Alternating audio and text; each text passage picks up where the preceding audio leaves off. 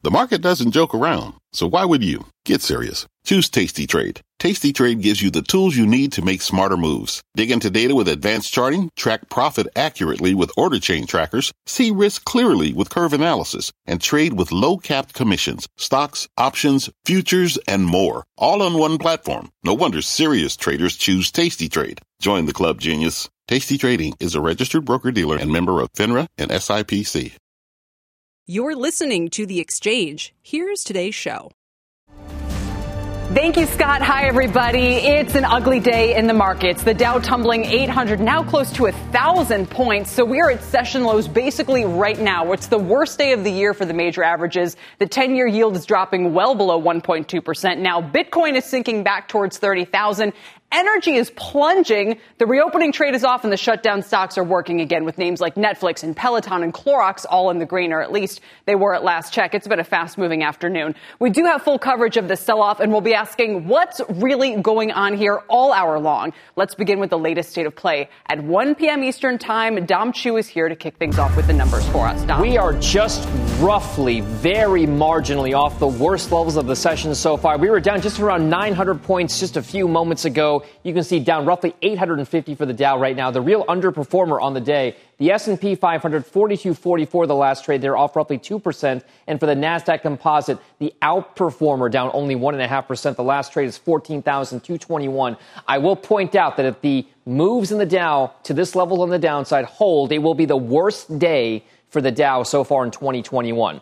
Also, you mentioned yields. That interest rate picture continues to show no fear of inflation for now, and no real fear for growth. The reason why, 1.19% is the last trade there. You got to go all the way back to February, probably around February 12th, for the same level of yields that we saw. So again, that inflation fear rolling over along with yields on 10-year U.S. government treasury bonds. Now, if you take a look at the overall picture for the other part that's really getting some of the real weight of the market put on them, it's the energy trade. Crude oil futures down 7% right now. The energy sector spider, ticker XLE, is down 4.5%. ExxonMobil, Occidental Petroleum, FANG, Diamondback Energy, ticker FANG, are all down markedly on the day. So that reopening trade, the fuel consumption fears playing into that, along with OPEC and its partner countries, not exactly saying, hey, we're going to keep those production cuts in place. That plays out. And then one more place to watch, Kelly. Check out what's happening with the reopening stocks. United, Norwegian, Freeport-McMoRan, Gold and Copper, Caterpillar shares on the industrial side all down as well. So it's going to be a big move in terms of those particular trades. So I'm watching what's happening with those. Beat it, my friend. I appreciate it. Oh, look, we're going to pick up exactly where Dom just left off on the energy space in particular. We all want the telestrator today because there is so much going on. So let's take a look once again. These are the major averages, but at what's going on in the sector space. How much of the sell-off today is over fears of a growth slowdown, and how much is capitulation of the inflation trade? Energy, like Dom said, the worst performing sector today. It's down more than 4%. Crude is down more than 7%. And all of this comes after that OPEC Plus decision to boost output. What do lower energy prices mean? Less inflation. So the 10-year yield is sinking as well, below 1.2%. What do lower yields mean? They put pressure on the banks. What does that do? It's weighing heavily on the Dow. Names like Goldman and JP Morgan, especially Goldman, which is with its $352 price. Remember, the Dow is a price-weighted index. This is why the Dow is underperforming so much today, that along with Boeing. So is less inflation a big piece of the puzzle today? And if so, isn't that a good thing? Joining me now to discuss are Barry James, president of James Investment Research, and Jim Bianco, president of Bianco Research. Great to have you guys both here on a day like this. Barry, I'll start with you. What's going on with inflation right now, with growth and with the markets, do you think? I think, when we look at inflation, we've seen the rollover of any number of materials, from lumber to gold and now oil. So I think that is part of what is, in the equation. And we look at of course, the interest rates and, bond investors are saying, we're not worried about it. The weird thing is we now have real yields. The yield minus inflation is negative, and it doesn't tend to stay there for that long. So one or the other is going to be making a change. All right. Jim, which of these do you think is going to be making the big change from here on out? I fear it's going to be the stock market. I got a little bit of a different take. If you look at core inflation levels, you could take out lumber, and you could take out energy, you could take out all the commodities. inflation is still as high as the overall headline rates as well, too.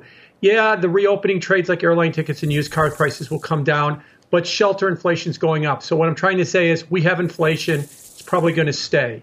So why is the bond market ignoring it and falling it? It's all about growth. If you look at a ratio of the growth stocks, to, the reopening stocks to the S&P, it tracks interest rates. The reopening stocks have been struggling for the last couple of months, and rates have been falling. So this is all about a fear that the economy is going to slow. And if you want to narrow it down, it's a fear that the Delta variant is going to lead to more lockdowns. Yeah. And that's what's got everybody worried. Earlier today, Dr. Fauci was out on the tape, refused to answer the question if there's more lockdowns coming. That's not what the market wanted to hear. So then, Jim, the real question that investors need to grapple with is whether they think that more lockdowns are coming or not. And don't we sort of know the answer to that? I mean, with each successive wave, we've seen less and less of a response. New York City is saying it's not going back to indoor mask mandates. Public schools, no. Look at what Randy Weingarten is saying. There's no way they're going to shut down for the third year now because they've seen how it's driving kids out of the public school system. So shouldn't we look at that information and say that any kind of shutdown risk would be way lower now than it would have been in the past? Yes, and Los Angeles did go back to masks, and the case counts, while low, have been doubling every 7 days. That if that keeps up for another 2 or 3 weeks, we might have a very different narrative by the end of the month when it comes to shutdowns. So we'll have to see how this goes. But right now, I think this market is worried that growth is stalling badly. And if you needed a story for why it's stalling, I think it's worried that the Delta variant is going to lead to some kind of a restriction in economic activity. All right, so let me ask both of you whether you would fade or follow this move, Barry. In other words, would you be picking up some of the stocks that are selling off because of these concerns, or do you think that you should follow the lead of the markets here and say you got to move to the sidelines on some of these more sensitive names until we have better clarity on the outcome? Well, I broke a tooth this weekend.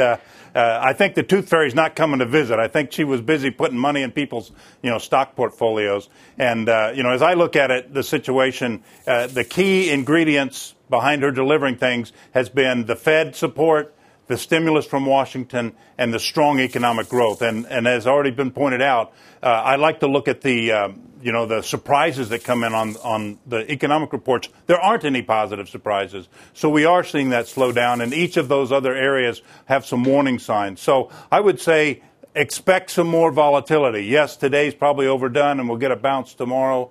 But use this time to realign your portfolio. And, we like some stocks that are, the COVID favorites like ASML and PayPal and the like. And those types of companies, we think, in this low interest rate environment will do real well. And they've got the staying power to hold up and go forward regardless of what we're seeing overall in the market. Yep. And you like also a home builder, LGI. Jim, let me ask you what you think investors should do here, because you seem to be of more kind of a stagflation view of things. Do you think that's right? I mean, how should that seems like the opposite of the way that this market has typically behaved. It tends to sort of behave in a low inflation, growth is either on or off kind of, storyline. What you're describing would be persistent inflation and slower growth. Yeah. First of all, let's remember that in a pandemic reopening, no one has a rule. Nobody has a guidebook for this. We have no idea how this is supposed to unfold. So we're all kind of feeling around in the dark. But if we're going to have a combination of sticky inflation because of either supply chain concerns or demand concerns because we've mailed a lot of people money and they're spending it right now, on top of concerns of more lockdowns and a slowdown in the economy, yeah, that's not a good prescription for the market. I think it will continue to struggle. Not that I'm not calling for a bear market or anything significant, but you might see heightened volatility and a choppy sideways stock market, and interest rates continue to be, grinding a little bit lower and keeping everybody a little bit at edge as to what's going to happen next. Wait a minute. You're saying you see a stagflationary kind of outlook, but with interest rates grinding lower? I mean, that's the oddest thing about all of this. If inflation is going to be at all persistent, why is the bond market completely shrugging that off? Because the Fed buys $1.5 trillion worth of bonds a year, and a lot of people have as their first reaction in the bond market to buy on economic weakness. And we've also got very low levels of stagflation, right? We're talking about 2 or 3% inflation. We're not talking about 5, 6, or 7. So you can have, like I said, the playbook for whatever. everybody that remembers anything that happened before 2019 in markets, that might not be of any good when it comes to a pandemic reopening, because this is unlike anything we've seen before. And that's a decade-long playbook we'd need to rewrite. We'll see. Gentlemen, thank you so much. Jim Bianco and Barry James joining me to talk about today's markets. Now, we also have growing uncertainty around the health of the economy as the Delta variant stokes investor fears. You combine that with some of the inflation headwinds we were talking about and lower Treasury yields. What does it all mean for the recovery and our GDP expectations? Steve Leisman is here now with the details of his latest rapid update. Steve? Kelly, thanks. Yeah, the CNBC rapid update showing some modest erosion of growth because of inflation, but overall the forecast is for strong GDP in the quarters ahead and declining inflation. That is to say, Wall Street forecasters, at least at this moment, are not embracing the sell-off in stocks or the economic pessimism that you might see if you look at the bond market right now and the yields there. The average of 14 economists we surveyed shows growth peaking in the second quarter at just above 9%. That's down from the 10% forecast at the beginning of the quarter. Inflation looks to have eaten a piece of that away, at least the growth is. Deutsche says, though, this is the fastest turnaround from a recession that we've had since 1949. GDP gradually seen declining, but those numbers are still above trend well into next year. Joe Buswellis from RSM says, we expect an American household flush with cash and rising wages to steam right through rising prices on the back of supply constraints that will soon begin to ease. Inflation is forecast to have hit 5.7% in the second quarter. That's massive, the highest level since 1990. It gradually comes down. We'll end up at 2.2%. Now, that is much lower, but it's still 0.7 higher than the 10-year average we've seen for the PCE inflation index followed by the Fed. While inflation is high, it's not forecast to force the Fed's hand to alter policy. The unknown is how much impact the Delta variant will have on U.S. growth, especially as it may come through global economic channels. And just before I came on, Kelly, I was looking at the Fed funds futures. It looks like this trade today has pushed out into, say, December 2022, the market's take on when that first rate hike will be fully priced in. So, in other words, there's a wide range of opinion about where this economy is headed in the back half, Steve. And I think one of the disputes that we also see is over people who say we're at peak growth and others who say, well, it doesn't matter because we're still growing. And when you listen to the discussion that we just had with Jim Bianco, who says, look, the prevailing playbook of the past decade may not apply now, which is this kind of risk on, risk off, markets mindset that we've been in time and time again. I don't know if the data tells you that, it might be different this time in terms of what GDP and inflation are both expected to do here. I think those are all fair points, Kelly. And the way I'd put it in context is, look, the conventional wisdom, the consensus that we just showed you, shows that growth is going to come down. It was always thought to be the second quarter is going to be the peak, but it's going to be pretty strong relative to where it normally would be. It's going to remain above 2% for about a year. Inflation, really high, but it's going to come down. That's the forecast as bottlenecks ease. So what's not known, what's not conventional? It's the take on the Delta variant is the only thing that I could think of, which is prompting a risk-off trade. Whether or not you want to play that game and decide, hey, it is indeed time to head for the hills, well, you either talk to the doctors or you talk to the bond market, and it's a little unclear what each is saying about what this means. But it would strike me that right now that's the biggest unknown out there and the proximate cause for the rally in the bond market, because certainly they are ignoring the inflation concerns. One final question, Steve. I am curious, either for your own field, just based on the conversations you've had, or if people are asked about this outright, what kind of economic information do you think the 10-year yield is giving us at 1.2%? I mean, yes, as we just heard, there's a huge buyer of treasuries is the Fed. No question, more than half of the new issuance, which is still a small amount of the total supply, but still these yields move up and down, independent of the pace of Fed purchases. So I guess my question is, what does the 10-year below 1.2% tell you? Well, first of all, I have some sympathy with the idea the Fed is a big buyer in there, but your point is exactly right. The Fed is a constant buyer. Meanwhile, yields go up and down. Yields had no problem going from below 1% to 1.6%, and everybody who was concerned about inflation said, oh, that's the inflation scare that's out there. They came back down, and now the claim by some of these same folks is that, oh, you're not getting a true signal because of Fed purchases. Well, Fed purchases, they are high, but they're constant, and they're also believed to come down in the future. So I think this is a head for the hills thing. I don't know that I necessarily see an economic signal in there. Sometimes the bond market gets this right, and sometimes it gets this wrong. It's not a perfect indicator out there, Kelly. So I would just say that I would watch it and wait to see if either the economic forecasts come down or the bond market rights itself again and starts planning on growth again. All right, Steve, thank you. Our Steve Leisman here to round everything up. Have some breaking news on Robinhood and details on the company's roadshow as it prepares to go public. Kate Rooney here with the story. Kate? Hey, Kelly, another unusual move in Robinhood's IPO process. The trading startup announcing a live stream portion of its roadshow specifically for retail investors. These are normally closed sessions, more for institutional investors. This will be a presentation on Saturday from the CEO and co-founder Vlad Tenev and some other executives at Robinhood. It's followed by a live Q&A. They say they'll answer some questions submitted by the public. Robinhood is reserving, remember, as much as a third of its IPO shares for its own customers. Those who are trading on Robinhood, though, shares of the ticker HOOD are available to reserve on that app today. There's some other IPOs on there as well. Duolingo is on that list. Robinhood is officially kicking off its IPO roadshow today. We had the amended S1 this morning looking at a roughly $35 billion valuation on the high end, and most of its roadshow has been virtual. We are expecting that listing on the NASDAQ next Thursday. Kelly, back to you. I have so many questions, Kate. Since we just have you here right now, what are people in the crypto world saying about the connection between the sell-off in that space and the sell-off in equities more broadly? So interesting.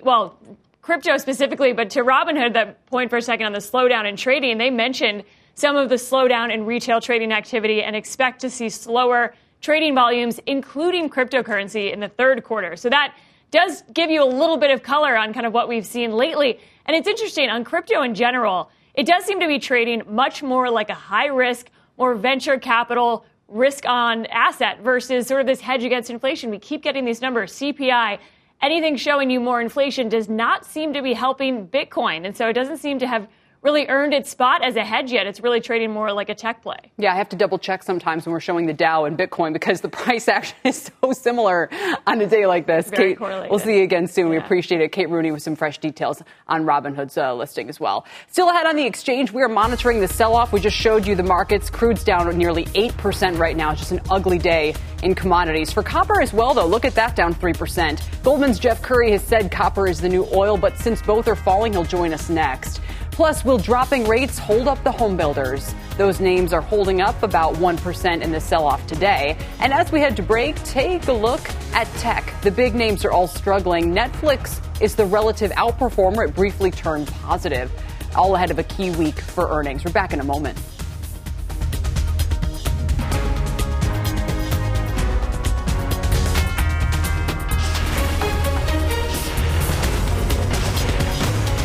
This is The Exchange on CNBC.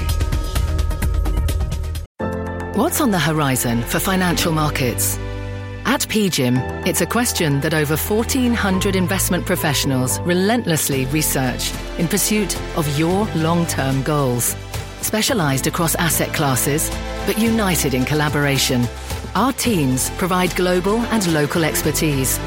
Our investments shape tomorrow, today. Pursue your tomorrow with PGIM, a leading global asset manager. I live by routines, but I especially love my same-day delivery routine with Shipt. And my shopper knows this about me. When Sunday rolls around and I place my weekly stock-up order, Joe sends texts from the aisles. Wilted lettuce? Nuh-uh, hard pass. Deal on my favorite sparkling water? Whew, grab two. Fresh flowers just because? Sounds like a delightful idea. If you love routines that work for you, get Shipt same-day delivery. Shipt, delight in every delivery. Learn more at shipt.com/hi.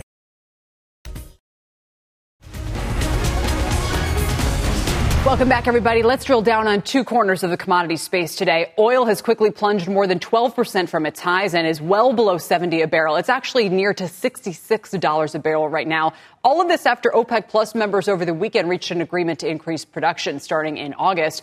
You might say, all right, well, that's an oil-specific story. But take a look at copper, more of a growth gauge. You know, they always call it the metal with a PhD. It's down 3% today as commodities continue to cool off, and it's down 12% from its recent highs. So they've pretty much sold off in tandem. With me to discuss more is Jeff Curry. He's global head of commodities research at Goldman Sachs. Jeff, appreciate you coming right back on. So first of all, tell investors, what do you think is going on here?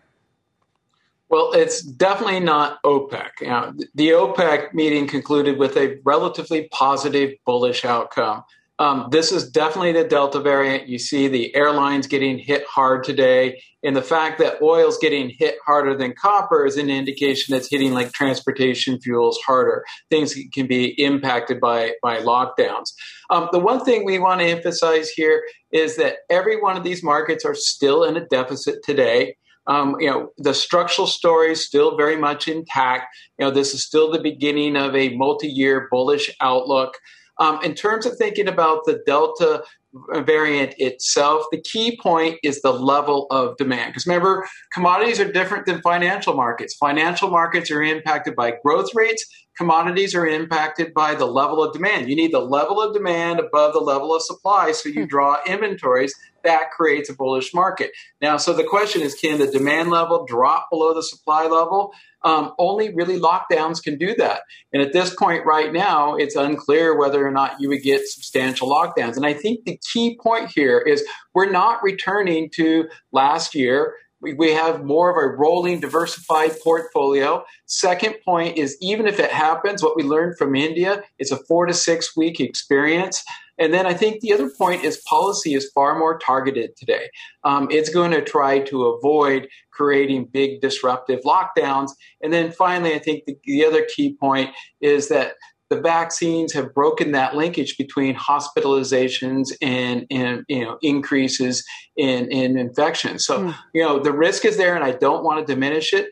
But again, we argue buy these dips because this is a multi-year story. Well, and that's what I find so interesting about the price action today, Jeff, because we've been talking in the marketplace for at least 4 to 6 weeks now about the Delta variant. None of this is a surprise. It was obvious based on what happened in other countries that the same thing could happen here in the U.S. If anything, we're just catching up to that. It should have already been priced in. What are we pricing in today? And is this just a little bit of some sort of capitulation or liquidation trade? Because like you said, we've known about the Delta variant. We've understood the risks it poses. We're still all basically agreeing there's unlikely to be any serious lockdown activity in the U.S. So why are markets all of a sudden today pricing in that outcome? I think it's because, the line going around is, it's a pandemic of the unvaccinated. When you start to look at it in segments of the economy, or of the different countries, it's really hitting an isolated group. And because the numbers in places like the UK are getting so large, there now is a realistic concern that this could create lockdowns. And so in terms of looking at, Israel, UK, Scotland, these are some of the key places that the market's focused on today. And I think it's just the sheer size of the numbers. Fair enough. So in many ways, a reminder that these are global commodities, that they could be as or more concerned about lockdowns elsewhere than maybe lockdowns in the U.S. per se. Which markets do you think are tightest and which are loosest? In other words, where do you think prices should hold up relatively better than others? Oil, and more oil. The situation with oil, you're in peak travel season. And by the way, the word here in the UK is, people are they're going to get in those planes and fly. They haven't taken a vacation for a very long time. So in terms of looking at, the demand above supply, the deficit, the one in oil is very large. In this OPEC meeting today, it modestly improves the situation, but in no way does it solve the deficit. We estimate the deficit in June was 2.3 million barrels per day. They've committed to adding 400,000 barrels per day in the month of August, which, as you can see, doesn't even come close to filling the gap.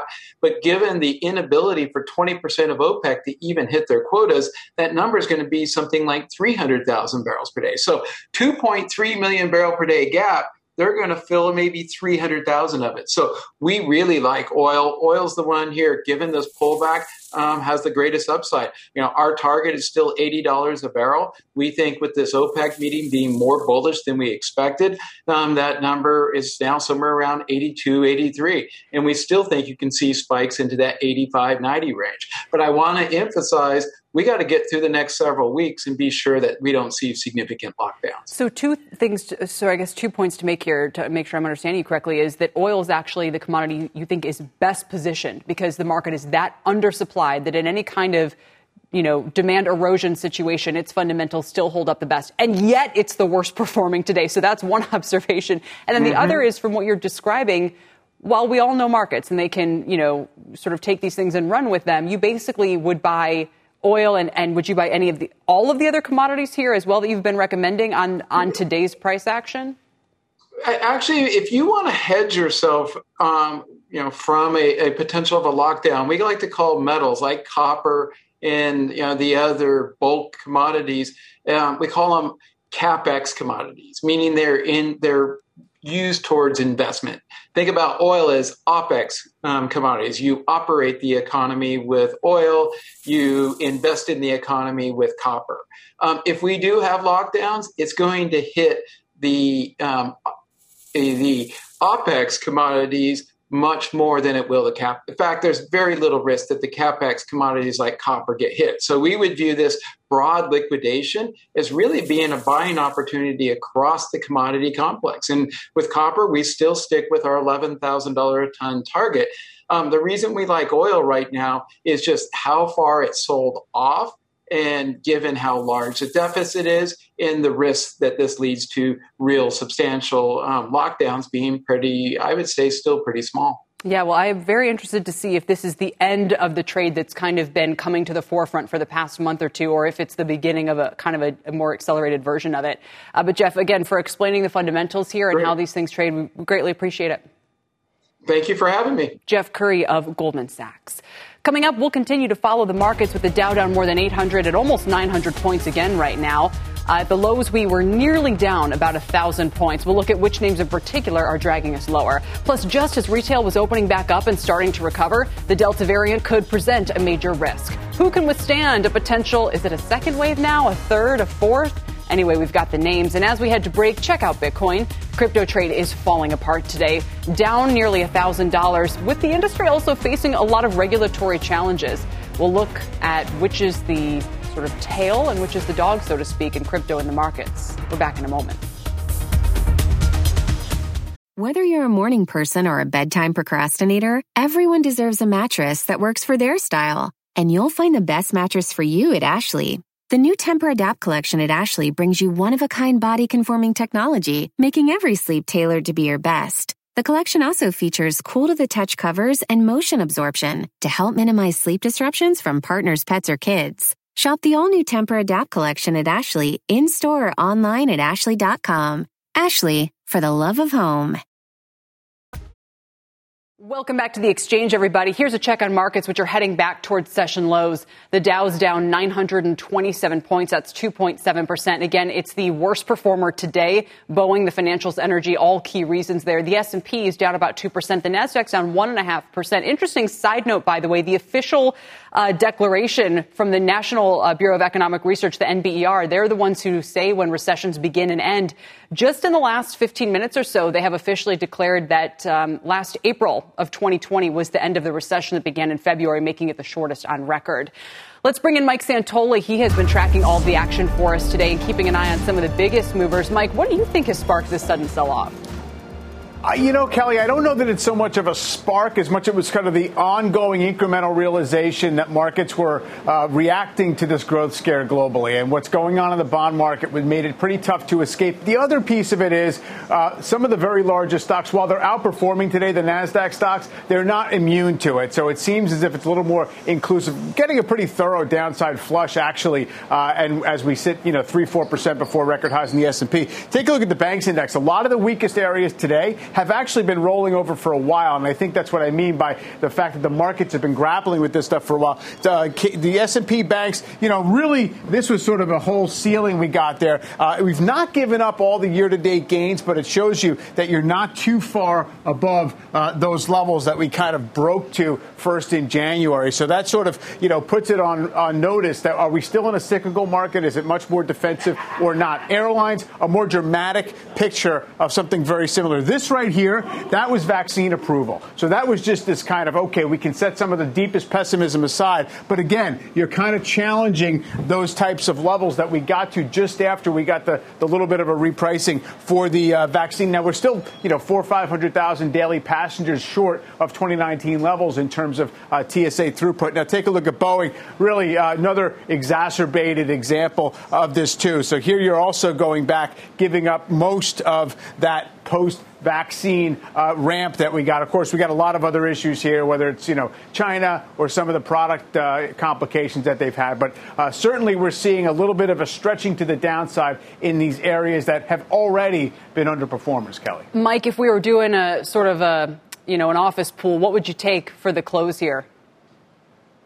I think here, what I'm seeing in terms of some of the real short-term work is another probe to the downside, then maybe a bounce attempt. I think a lot of people, this is coin flip stuff, but a lot of people are going to be mindful of we still have been in an uptrend. We're at the 50-day average for the S&P right around now, maybe a couple points below it at this point, and Tuesdays you might get a little bit of a snapback. So that's basically the way I would play it, but not with my own money, as we know.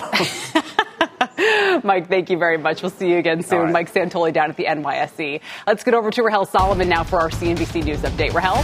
Hi, Kelly. Hello, everyone. Here's what's happening at this hour. A Florida man who carried a Trump flag into the Senate chamber has been sentenced to 8 months in jail. Paul Hodgkins is the first to be sentenced for a felony charge in connection with the January 6th insurrection on Capitol Hill. So what does the sentence mean for the hundreds still charged? Shep will break it down on the news tonight at 7 p.m. Eastern. President Biden is walking back his comment that Facebook is killing people by not removing COVID vaccine misinformation. Facebook isn't killing people. These 12 people are out there giving misinformation. Anyone listening to it is getting hurt by it. It's killing people. It's bad information. My hope is that Facebook, instead of taking it personally that somehow I'm saying Facebook is killing people, that they would do something about the misinformation. The outrageous misinformation about the vaccine. That's what I meant. And Britain's chief scientific advisor says that 60% of newly hospitalized COVID patients have had 2 shots of vaccine. Moments ago, the CDC raising its COVID warning for travelers to the UK to its highest level. You're now up to date, Kelly. I'll send it back to you. 60% of their newly hospitalized patients are fully vaccinated, Rahel. That's wow. It is surprising, and yet that official said that it isn't surprising, at least according to him, because as we know, the vaccines aren't fully effective. But it does seem like a high number. Are these tiny overall? You have to wonder what the base is that they're using. Is it a very small number of hospitalizations, or if he's saying the new hospitalizations still? From what I understand, new hospitalizations, but it represents a smaller portion of the larger population. Yeah, at least for now. All right, Rahel, we appreciate it. Rahel Solomon. Coming up, this retailer reported record second quarter results. It raised guidance, but it's still down nearly 6%. One analyst says the move in the stock is all you need to know about investor sentiment right now. He'll join us ahead. Welcome back to the exchange. Retail is broadly lower today in the sell-off on concerns over that Delta variant. The XRT retail ETF is down more than 6% in the past week. Some of the names that have seen the biggest rallies so far this year are also now taking the biggest hits, like Macy's, L Brands, Levi, Gap, and Tapestry. Macy's is down nearly 5% today. But my next guest says if you want to know what's really going on in the retail sector, watch Tractor Supply.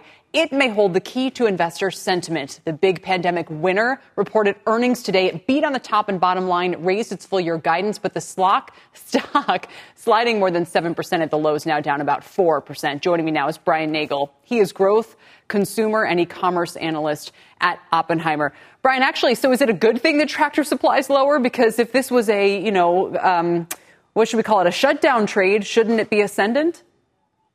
Well, look, Kelly, I think your opening is perfect. I mean, Tractor Supply, in my mind, the action in Tractor Supply tells us a lot about the sentiment around consumer and retail stocks. And look, what I think is happening right now is there's very much a tug of war.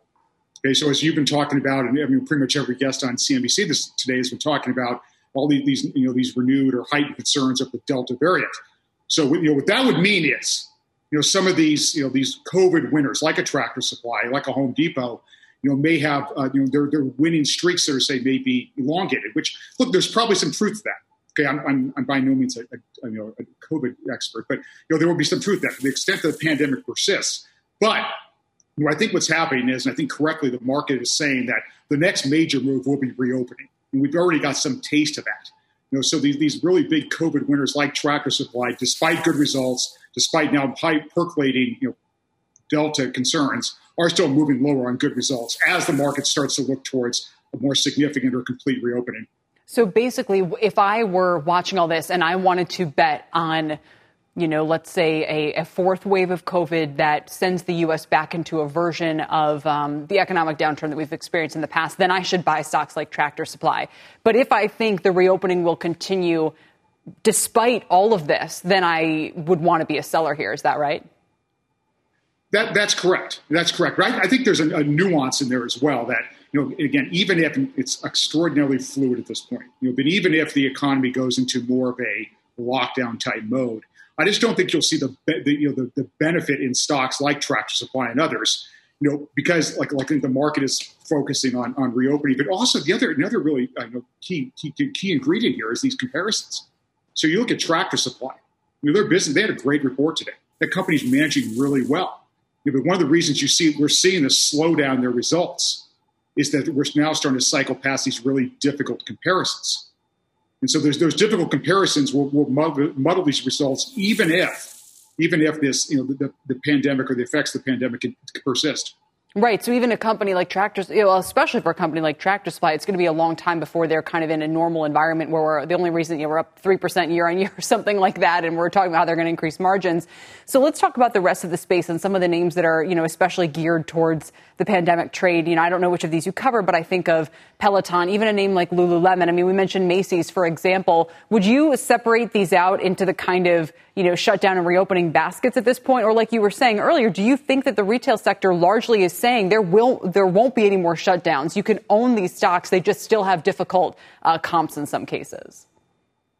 Well, look, I think it's very mixed. Okay, so my coverage universe is much more skewed towards companies that are COVID winners. Now, I do cover the athleisure names, so like Nike and Lululemon, and I think those companies are very well positioned to capitalize upon a reopening.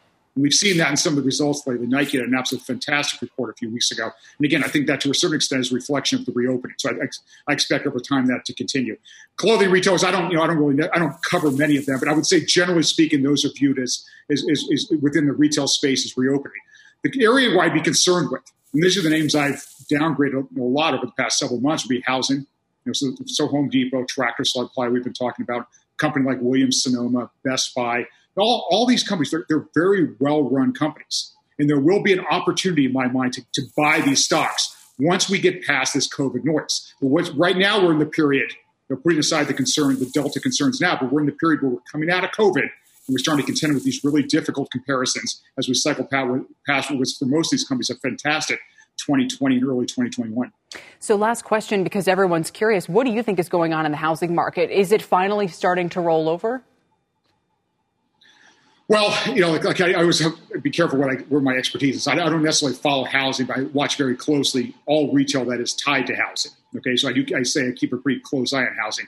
It seems to me, by most measures, the housing market continues to perform quite well. I think some of the only limitations out there have been supply. So for retailers selling into this, that's usually good.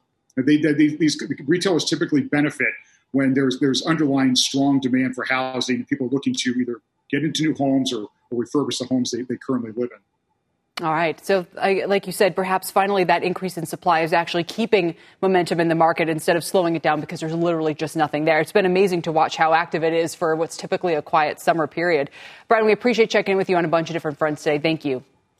Thanks for having me. I appreciate it. Brian Nagel of Oppenheimer. Speaking of home builders, up next, the ETF is lower today, but we're going to talk about some of the bright spots, the names bucking the downtrend and what's propping them up despite today's drop in sentiment. Also, the crypto collapse continues with Bitcoin dropping again today. It's down 7% over the past week, still about 53% off its highs. We're going to dig into it when the exchange continues. Stay with us.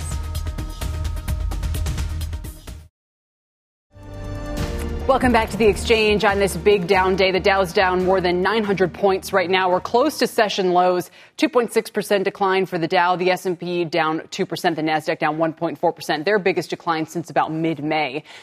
Now, here's a look at some of the losers in particular right now. In the Dow, we're talking about the energy names, the financials, names like Goldman Sachs, high price weightings. Those are weighing heavily today. Also, Boeing, a big decliner. Boeing is down more than 5%. Amex and Travelers contributing to the declines as well.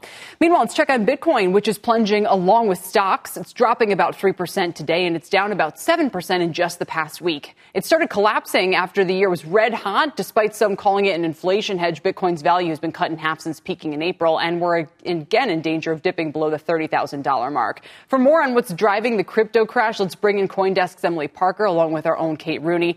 Great to have you both here. Emily, let me start with you. There's a lot of talk about stable coins actually as a big area of concern, one that might be kind of pulling the rug out from beneath this space. Do you think there's some merit in that? For sure. Stablecoins are officially on the radar of regulators who are asking, are these coins really stable at all? And, this has been there's been an ongoing controversy about stablecoins like Tether or USDT. But the reason that they're in the spotlight now is that the market has just gotten so big. The market cap of the top three stablecoins has reached $100 billion. That's up from around $11 billion a year earlier. So, this is now a really big force in the market. And a lot of people are using it to enter the cryptocurrency market. So there's reasons to ask how stable these coins really are. Yeah. And Kate, there was more news on that over the weekend. I think there's a working group that the president or Janet Yellen are currently involved with. So how long until there's more clarity on this front? And by the way, the SEC itself, you have certain members saying there needs to be more clarity around crypto, just from all directions, this regulatory concern. Do you think that's part, Kate, of what is moving the whole space lower, or are they just kind of getting wrapped up in whatever else is going on with markets here?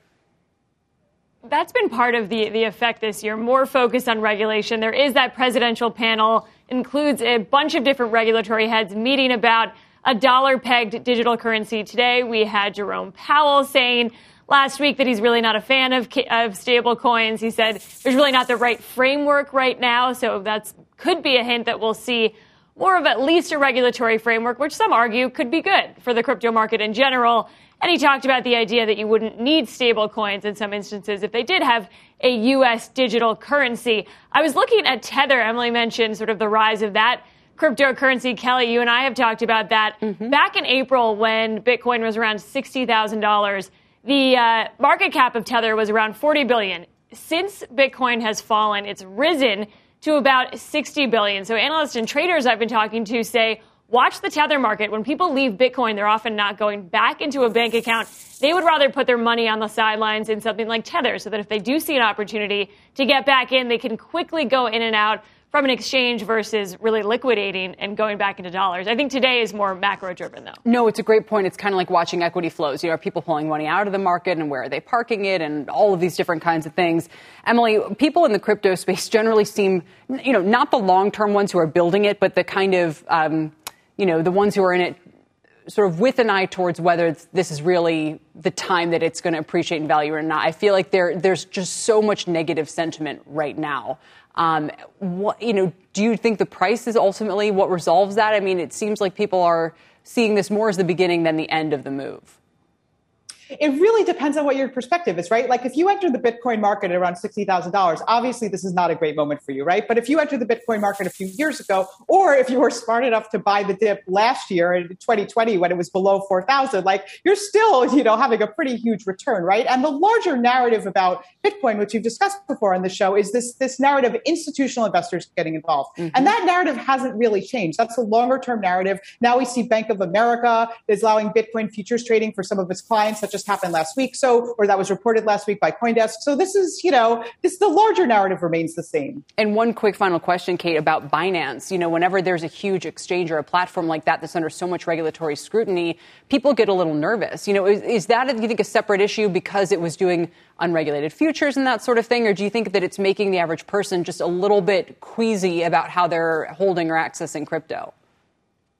That's such an interesting case study because it is such a global company. So I think the crackdowns in the UK say more about that regulatory structure. They're still big in Asia, and they offer massive amounts of leverage, 100-to-1 in some instances. And that had been blamed for some of the weakness earlier in the year when you saw some of that unwind, people needing to meet certain margin calls. So I think companies like Binance, because they've grown to such a huge juggernaut in the crypto market are ones to watch. But I think the UK issues are more regional and more specific to what's going on there. But anything to do with regulation has seemed to really catch the attention of traders, and especially in different markets. But Asia, it is so interesting, these companies that are so global, operating in so many different markets, when the framework in every single market is different. Yeah, and Binance trying to skirt that sort of by not really having a jurisdiction, and that's not really working for them either. Thank you both very much. We appreciate it. Kate Rooney and Emily Parker on crypto today. Let's turn to the home builders now. Pretty mixed bag. They're mostly holding up thanks to dropping yields. As you can see there, KB Home was actually positive, but Pulte is down 0.5%. Let's bring in Diana Olick now to talk a little bit more about what this means for the housing market. Diana, because it'll take a while for yields to ripple through into mortgages. Yeah, I mean, it's already happening now, Kelly, though. Even though the builder sentiment index that was out this morning dropped slightly more than expected, it's still high. And again, the stocks are clearly more interested in falling mortgage rates than anything else. Take a look at the average on the 30-year fixed, which loosely tracks the yield on the 10-year Treasury. It came down pretty sharply last week and is way down from where it was last spring. Now it's down about 1/4 point from just last Thursday. Now, with home prices, especially for new construction, still rising fast due to higher construction costs, any savings on that interest rate side should give sales a lift. It's also possible that this new surge in COVID cases could increase demand yet again for new homes. We saw demand skyrocket at the start of the pandemic as people looked for homes with more space. Now, stocks could also be following the lead of KB Home, which was upgraded today by Seaport Research Partners. They said partly due to deleveraging and partly because the outlook for housing on balance remains favorable. Also, the big run-up in home prices heightens concerns on affordability, but fundamentally, demographics look good for the next several years. Now, we get earnings on Thursday from the nation's largest home builder, D.R. Horton, and we'll be watching for any commentary on rates there that could move the stocks yet again. Kelly? Diana, we were just talking to Brian Nagel about this, but what's your sense of the momentum in the housing market right now? I mean, anecdotally, I'm seeing tons of supply. Is that still helping the market with some positive momentum throughout the summer? Do you think things are slowing at all? There is, I wouldn't say tons. There is new supply coming onto the market. Sellers want to take advantage of those higher prices. So we are seeing new supply. We're not seeing quite enough yet from the home builders, which we really need to see more of. We've seen dips in sales. Then we saw a surge in pending home sales just last month at signed contracts. We see mortgage rates now come down sharply. Some of those people on the fence might think, okay, now's a quick time to get in, because the overall thought was that mortgage rates would be going up throughout the rest of the year. So this may be that last chance to see them jump in. Again, it's going to all depend on that buyer sentiment and how much really good quality supply there is out there that's affordable. There are new listings come on, but Kelly, you know they are super pricey. Oh, they are. I don't blame sellers. I mean, they're sort of seeing their opportunity, but my eyebrows certainly go up when I see what they're listing at. A quick sort of final question on this. I do wonder if we're about to enter the third school year, Diana, where there's concerns about COVID and what it's going to mean for students and, reopenings and all of that. I mean, do you think that actually makes people think, who haven't already thought before, about relocating or working from home? In other words, that we're not past this yet. For the third, it feels like, school year now, we're talking about where are you going to be able to go to school and work and all the rest of it. I just wonder if that's going to kind of add a little bit more demand into the market of people relocating. I think it's absolutely possible. I mean, look, we expected everything to be reopening and everything to go back to normal this summer. Now we've got the new Delta variant. People are starting to think again about what's opening in the fall, what's not. Will the office be open? And will I be sitting in this house? And is this house too small? Do I need to really make that move? There may not be a lot of those left from so many who did that last year. I mean, we saw a massive, huge in home sales last year, but there still could be some who say, maybe this is longer term than I thought, and that could juice some demand. But again, there needs to be that supply out there for them to be able to afford. Yeah, exactly. All right, Diana, thanks. Diana Olick with the latest state of play in housing. Before we go, the reopening names are under pressure. Let's get a quick check on the travel stocks with Seema Modi. Seema? What's interesting, Kelly, this sell-off in travel, a sharp contrast to the bookings numbers, which show travelers are getting back on the road again this summer. Here is hotel occupancy over the last few weeks. After a record July 4th, occupancy has fallen slightly, still averaging around 66%. Marriott CEO Tony Capuano telling CNBC last week this fall will be critical for the industry just to see how significant of a pickup in corporate business travel as schools reopen and kids go back to school. I think the other question, Kelly, is will people's travel preferences change? Airbnb was a big beneficiary during the pandemic last year. You'll see it is down less than some of the other travel operators like Expedia today. Yeah, they're all holding up relatively well, all things considered. It's interesting. Seema appreciated. Seema Modi. That does it for The Exchange today. Thanks, everybody, for tuning in. You've been listening to The Exchange. Make sure you're subscribed to get each episode every day. Same time, same place. Whether you're a morning person or a bedtime procrastinator, everyone deserves a mattress that works for their style. And you'll find the best mattress for you at Ashley. The new Temper-Adapt collection at Ashley brings you one-of-a-kind body-conforming technology, making every sleep tailored to be your best. The collection also features cool-to-the-touch covers and motion absorption to help minimize sleep disruptions from partners, pets, or kids. Shop the all-new Temper-Adapt collection at Ashley in-store or online at ashley.com. Ashley, for the love of home.